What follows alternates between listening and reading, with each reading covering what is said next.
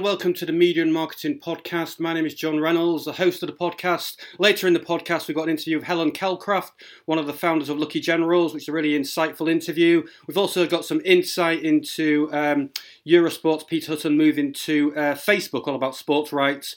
But before all that, we have got, I'm delighted to be joined by Matt Bourne, who is the Director of Communications at the Advertising Association. Thanks a million for joining us, Matt. For our listeners, can you just give a potted history of your career today? Sure, thanks, John.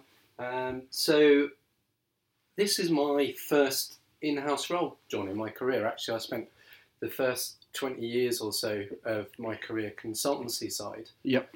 Always working with the media, marketing and advertising businesses. The majority of that career was as managing director at Braben, specialist business, and we ended up selling that business. And last summer, I was approached about the possibility of joining the Advertising Association as the new director of comms, and here I am. And it's a fascinating brief, because essentially we are asked to be the voice of advertising to government and to policy decision makers. So it's a pretty crucial time for us as an industry with the political changes we're seeing and also the technological changes which are coming into the industry. Okay, so you mentioned the some of the changes. Now, you've got a big event this week, the Industry Summit. I see that you've got quite a few high-profile speakers on the agenda. So what's all that about then? So I guess the LEAD, it's the 7th year of LEAD, and it is the Industry Summit. It's kind of where advertising meets politics, and for us it's really about setting the agenda for the year. When you sort of break that down, it's going to open up with Liam Fox, the Secretary of State, talking really about the DIT's mission to support us with selling advertising to the world, to actually boost export of advertising services. At the moment, we export about £4.5 billion worth of advertising a year. Yeah. And the focus from a DIT perspective, I think your listeners will probably know the GREAT campaign, is really to look at how we can, as an industry, as advertising, be part of that campaign and get smarter about selling UK advertising services to international territories. This is all in the context of Brexit. Mm-hmm. So a lot of the work that we're doing at the moment really is around things like, what does a free trade agreement look like, the perfect free trade agreement for advertising. Okay. So we've got a raft of speakers that are going to focus in on that. So Liam Fox is looking at that, but then we've got Chuka Umuma to give us an interesting perspective, if you like, as a Remainer from within the Labour Party. Yeah. And then we have Vicky Price, who's a leading economist, and Vicky Price is really going to say, right, okay, where do we fit? Global economy, UK economy. What does this all mean, and what chances have we got in terms of building advertising and exporting it? So that's the sort of the first raft, and then the second raft of speakers. It's led by Andy Street, and he is the Mayor for the West Midlands and the former MD of John Lewis. And it's a real big focus on how does advertising help the economy across nations and regions. So, we're not just a London-focused industry. We are a UK-wide industry. And actually some of the work that the Advertising Association is doing is really about how to encourage SMEs to advertise and how to grow the economy by getting more businesses involved in advertising, because we know that when businesses advertise, they grow, and it makes a contribution back to GDP. But we need to, I think about the ways in which we can help the economy do that and help SMEs access advertising services. So that's the second raft, and then the third part of the event, the final part of the event, is really a conversation about what's going on at board level, about growth and about advertising and the investment in advertising. We've got Nick Manning and Alan Erskine from Credit Suisse going to be talking about that. And then our closing keynote is Stefan Feitosa from Procter & Gamble. And that's fascinating because for us, he demonstrates the strength of us as an advertising hub on the world stage at the moment. He's a Brazilian who has worked all over the world and now works out of the UK on behalf of a global advertising brand to represent it in Northern Europe. So we're going to find out more about his story, and in the context of Brexit and freedom of movement and the technological change, how does this all work? And then from a Procter & Gamble perspective, I know their theme is really about how advertising and the investment they're making in their brands can be a force for social change and a force for good. Okay, that's very detailed. That's fantastic. So you've also got Alex Mahone, who's the new boss at Channel 4. I guess I had a quick look at the speaker list. I guess from my understanding, they're all Remainers. Maybe it's quite hard to find a Brexiteer in the media and advertising industry to speak, or maybe there are Brexiteers, are they? Maybe I'm wrong.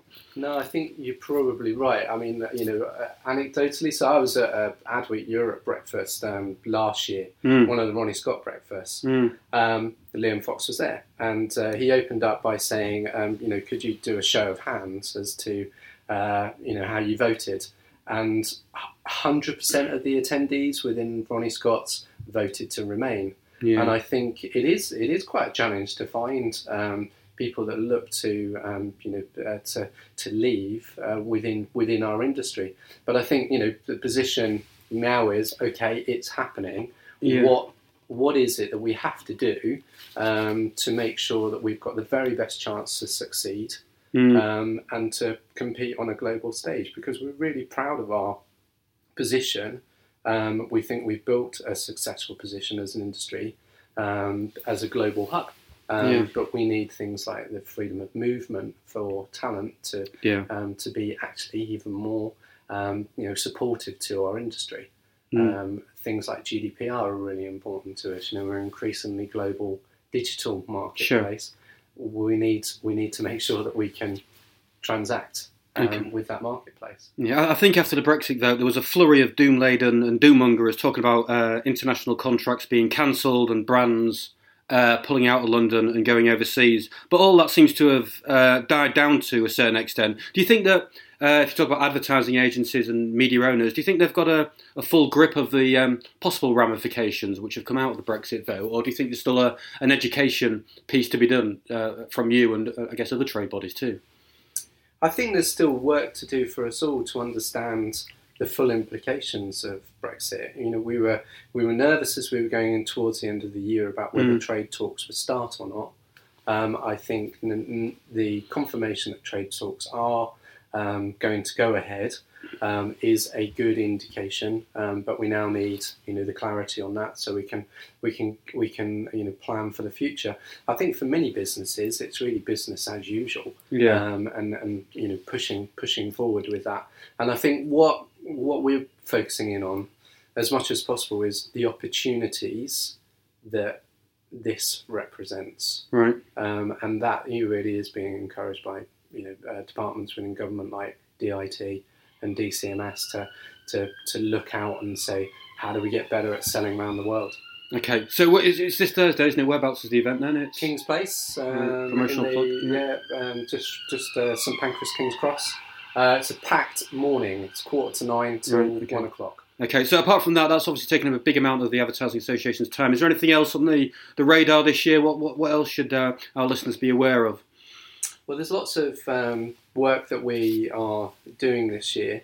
I think one of the interesting ones around this kind of conversation at boardroom level.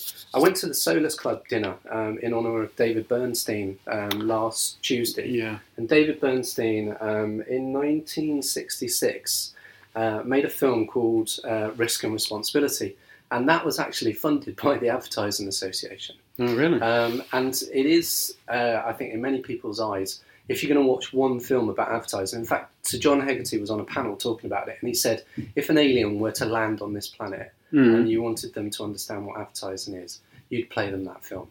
So I would encourage people to watch that film. It's a great piece of kind of documentary.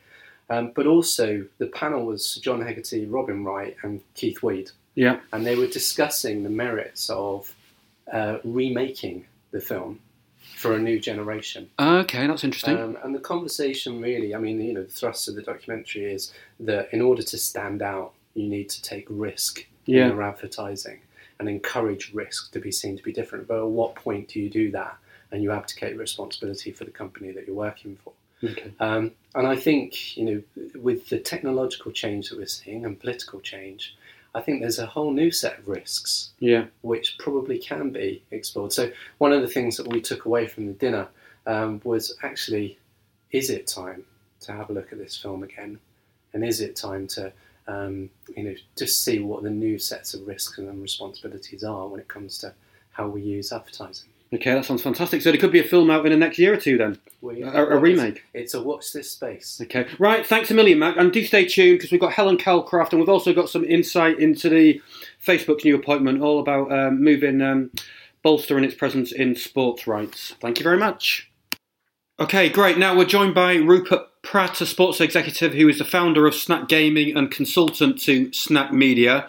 So Peter Hutton, who is a big name in the world of sports rights, is leaving what is presumably a comfortable job as CEO of Eurosport to head up Facebook's efforts to broker worldwide deals of live streaming sports. Now, from what I've read, the story seems to have got a lot of heat.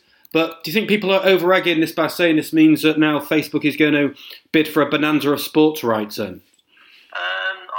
I think it definitely indicates Facebook's direction of travel, and probably ups the ante in terms of people's perception of what they're going to do in and around the sports broadcast or sports rights market. I think, to put that into context, personally, and probably a lot of the industry has seen Amazon as the major player in their ability to sort of monetize a sports rights investment, a significant sports rights investment, and Facebook have been sort of perceived as sort of playing around the edges and not necessarily serious in terms of their intent. I think securing Peter with his background is a clear statement of intent, I think, from Facebook, that they probably intend to do something quite significant in the market. Okay, yeah, you're right. From what you said, so Facebook's made small moves in sports rights. They've got partnerships to stream Major League Soccer, some Mexican football, and some Champions League matches. And I think they did bid for the Indian Premier League. But as you say, it's looking to Facebook's model is basically looking to partner with leagues and broadcasters, where Facebook will hold the streaming rights, and that's slightly different to Amazon, I think, which is bidding for actually TV rights. So, as you say, this Pete Hutton guy, he was CEO of Eurosport, so obviously he's not going to be CEO of Facebook. So, as a sign of its intent, obviously it is significant. So, what sort of rights do you think they'll look? I guess rights always come up there, don't you? But what sort of sports and rights do you think they'll look to bid for going forward? Yeah, I think they'll be looking to. So a great example being, football. So I think they will now make a series played to football. If you think about Facebook, and I think it's 2 billion users, is it? Yeah. Football is by far for obvious reasons, the most popular sport across Facebook's users. Yeah. So I think that clearly the rationale behind bringing someone like Peter Hutton is firstly to make sure that they are securing the right rights. Yeah. And I think the key thing is actually securing. So their IPL, they failed to secure the IPL rights because either they lowballed the market at 600 million. I think the winning bid was 1.2 billion. Oh, really? That's interesting. Yeah. So again, I think the point is, either you're serious about it or not. And if you're serious, it's one thing to tender for these rights; it's another thing to win them. So again, he'll be brought in to determine what that strategy is. But most significantly, prior to working at Eurosport, he had a background in selling rights with MPN Silver. Oh, right. So here's someone who's got a great background in terms of both, I guess, selling and buying rights. He was behind the move into securing the European rights for the Olympics, which was a huge thing at the time. So I think, firstly, it's about he'll be brought in to identify what that strategy is, but most importantly, ensure they win the rights that they want to win. Yeah. Okay. And then on top of that, he's got a view in terms of how they're going to monetize that. Yeah. And monetize those rights. So football will definitely be key. And that, as we know, is a highly competitive marketplace, and with a high cost of entry. And I think thereafter they're going to look at the sports that reflect their user base and can drive revenue. Yeah, so it seems to be, because I think it's joining after February the 9th, which is, I think that's the cut-off point, isn't it, for the domestic Premier League rights. So how much influence he'll be able to have on that. Yeah, but you don't think they're probably not going to, I mean, there's a whole gamut of different packages, aren't there, on the Premier League rights, but you think it's unlikely that, I mean, the Premier League have obviously talked this up, but that's obviously in their best interest to raise the price, isn't it, and things like that, but... Yeah, competitive tension's great. It keeps everybody on their toes. There's definitely, Sky and BT Sport are going to be looking over their shoulder. So yeah, again, I think his appointment, I don't know how much influence he'll be able to have on Facebook's bid around the Premier League rights. But if they are successful in their bid, he'll obviously have a significant impact on their usage and their implementation. But again, I think the big thing here is, the hiring of Peter is a clear statement of intent where Facebook's concerned. I don't think we know they're going to go from sort of playing around and sort of what I saw previously as sort of test and learns. Yeah. How serious were they around the IPL rights? Was it just a case of securing, a key sport in a key mobile territory? So I think what you'll see now is over the next 2 years is Facebook entering the rights market with some serious intent. Okay, right, and finally, that's fantastic. Just, there was another thing I wanted to mention. I saw a report that YouTube may also be viewed as a potential bidder for Premier League rights, but the inference seemed to be that they would want to get all the, not just the domestic rights, but all the international rights. But the Premier League would never accede to anything like that, would they? They'd always sell the rights territory by territory. Yeah, no, I think what the Premier League's doing really clever now is just how much they're breaking those rights up now. Yeah. And enabling lots of different players to access and use them across different formats, obviously different geographies, different time zones, different delays. You've got highlights, near live highlights, clips, etc. Sure. I think that will continue because the broader they can spread those rights, the more people are coming in to pay for them. Okay, right, that's fantastic. Thanks very much, Rupert. Take care. All right, thanks, John. Bye-bye. Bye. Hello and welcome to the main interview on the Media and Marketing Podcast, and delighted to be joined by Helen Calcraft, one of the founders of the advertising agency Lucky Generals, which is now majority owned by the advertising group Omnicom. Thanks a million for joining us, Helen. Just for the listeners, can you just give us a brief potted history of your own background today? Morning, John, and thanks very much for having me on your podcast. Very chuffed. Also going to say to the listeners, forgive us if we've got some background noise. Lucky Generals has just moved offices and we've got the builders in, so hopefully it won't be too distracting. But yes, so I'm Helen. I have worked in advertising for my whole career. I did a degree in drama back in the day, and I got my first job as a graduate trainee at AMV BBDO back at the very end of the 80s, 89. I spent 10 years there. I then went off and did an MBA at London Business School part-time. Yeah. I then co-founded an agency, MCBD, which was a wonderful 12 years. Went to chair an agency called Dare, and then we started Lucky Generals 4.5 years ago. Okay. Now, the first thing, I'm sure listeners will be very interested in hearing about this. The first thing I picked up on when I was doing my research was a tweet from you, which was dated October the 30th, 2017, which read, "Official first day back after exactly 1 year in Cancer World. Going to the best goddamn agency in town. So yes, I am feeling lucky. which is a tweet which got a lot of response, positive response, mostly from females, but not exclusively. So just so the listeners are aware, I'm a bit in the dark about this. So obviously you've been off work with cancer, yes, which is about as much as I know. So perhaps it'd be great as a starting point to put this in some context of when you were first diagnosed and, what impact it's had on your life, work and your family life too. Sure, and I'll try not to get too emotional because obviously it's pretty raw for me at the moment. But yes, I was diagnosed with breast cancer a year ago, last October, completely out of the blue, as I was incredibly well and about as fit as I've been and enjoying life and no symptoms whatsoever. Went for a routine check and then found myself kind of on this horrific conveyor belt that is cancer treatment. Yeah. That lasted for about a year. I'm still undergoing treatment once every 3 weeks with a wonder drug called Herceptin, which goes on till March, but I'm now back working part-time.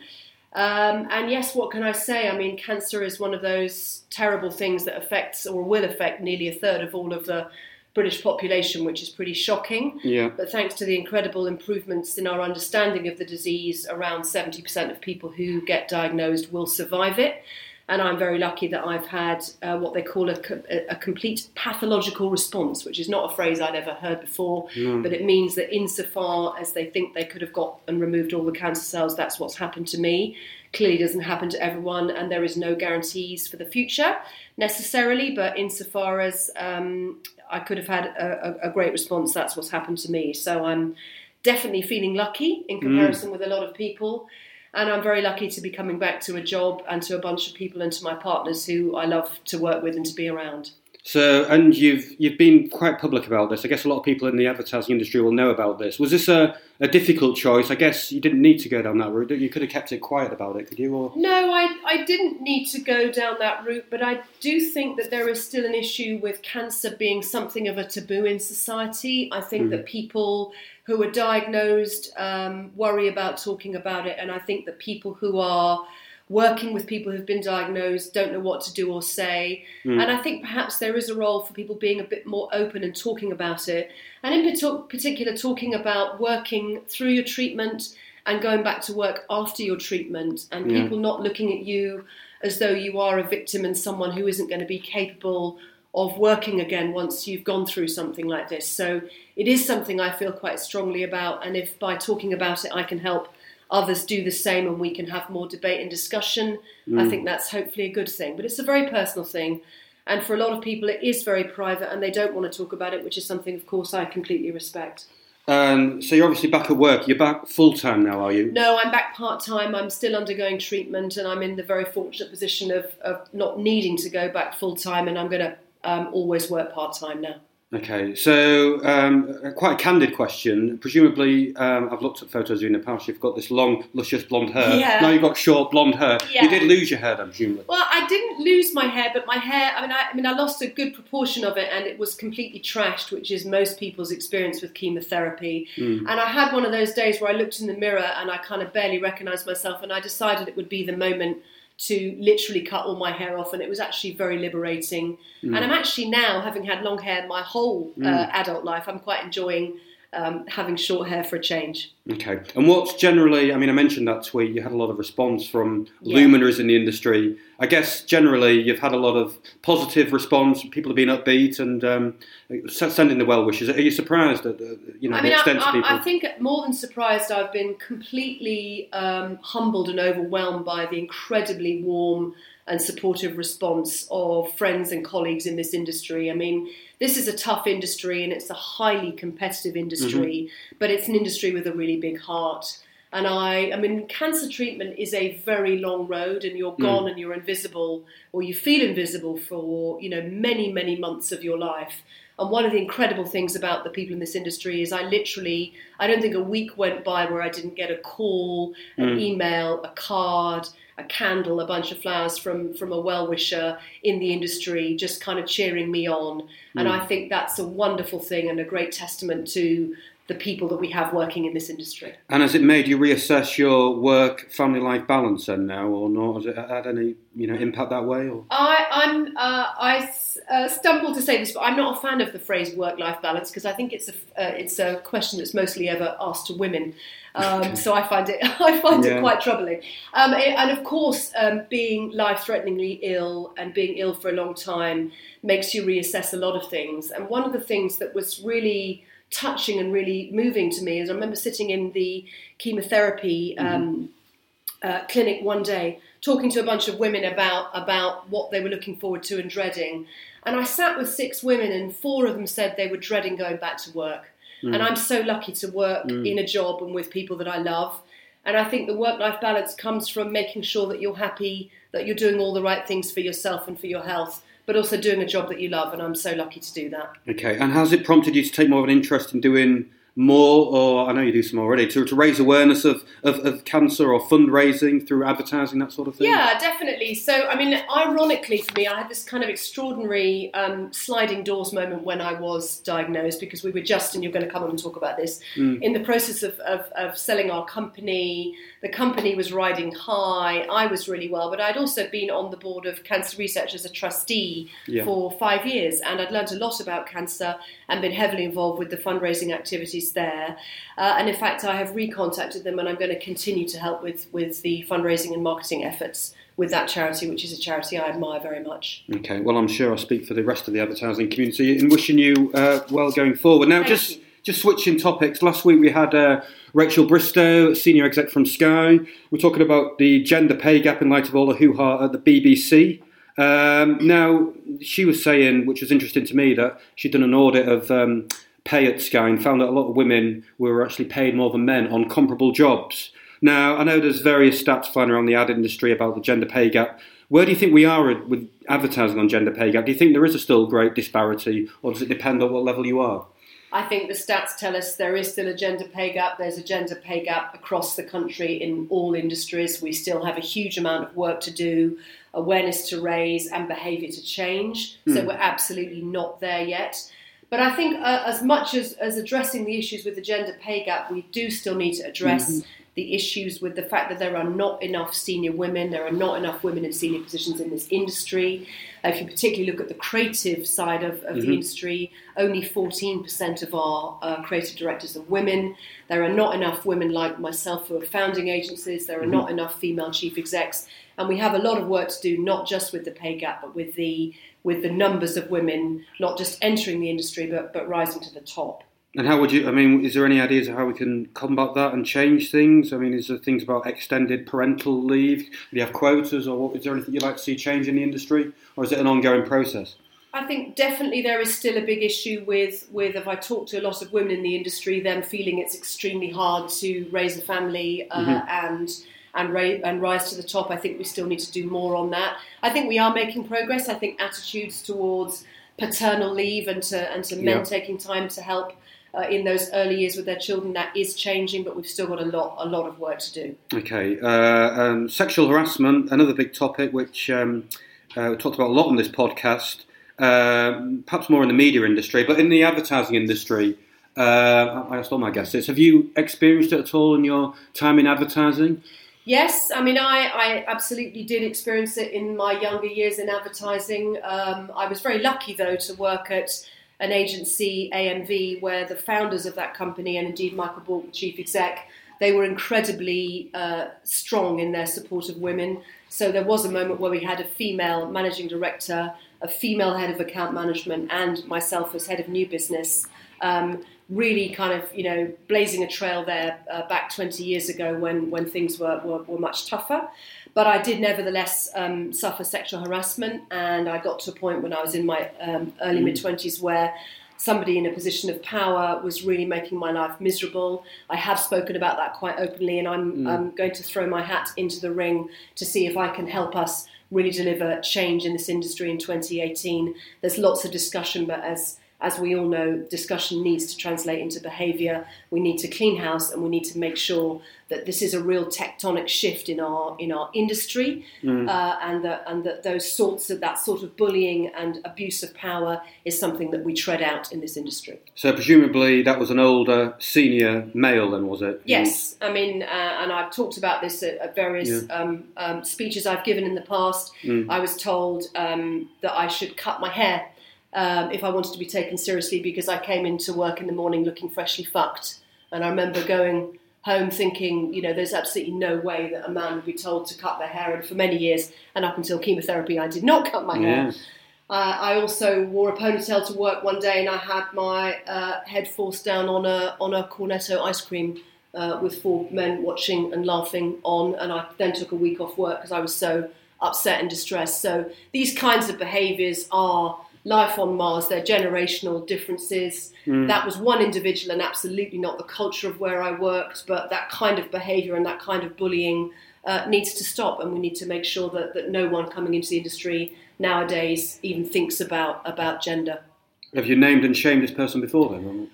No, I mean, I did resign over it, and the agency behaved impeccably. They offered to pay my legal fees to deal with the situation, and I decided to not do that. That perhaps maybe if I was 24 now, I might think differently about it. At the time, I didn't want my whole work reputation to be affected by that. But this person's no longer in the industry and no longer in a position of power. And as you say, that's a generational thing then. People of that generation with those ideas and those, they're no longer in the industry then. Yeah. I think they are. There are still some, and I think we need to do more to stamp out these behaviours, and I think to take a collective view on what is and isn't acceptable behaviour as an industry. Okay, now let's change tack then. So let's talk about Lucky Generals. So it was set up by yourself, Andy Nairn, Danny Brooke-Taylor in 2013. Yeah. Now, last year you sold a majority stake to TBWA. Now, I think it's around a 75% stake you've sold. Can you just talk about, at the time you gave a quote saying, "We've been fortunate enough to have had conversations with many international groups, but Omnicom and TBWA Worldwide were the only ones to understand our desire for autonomy. Perhaps because entrepreneurialism, disruption and creativity are hardwired into their DNA." So have they kept to that autonomy? Or, do you still think you've got autonomy? Absolutely. We certainly weren't looking to sell a stake in the agency, let alone a majority stake.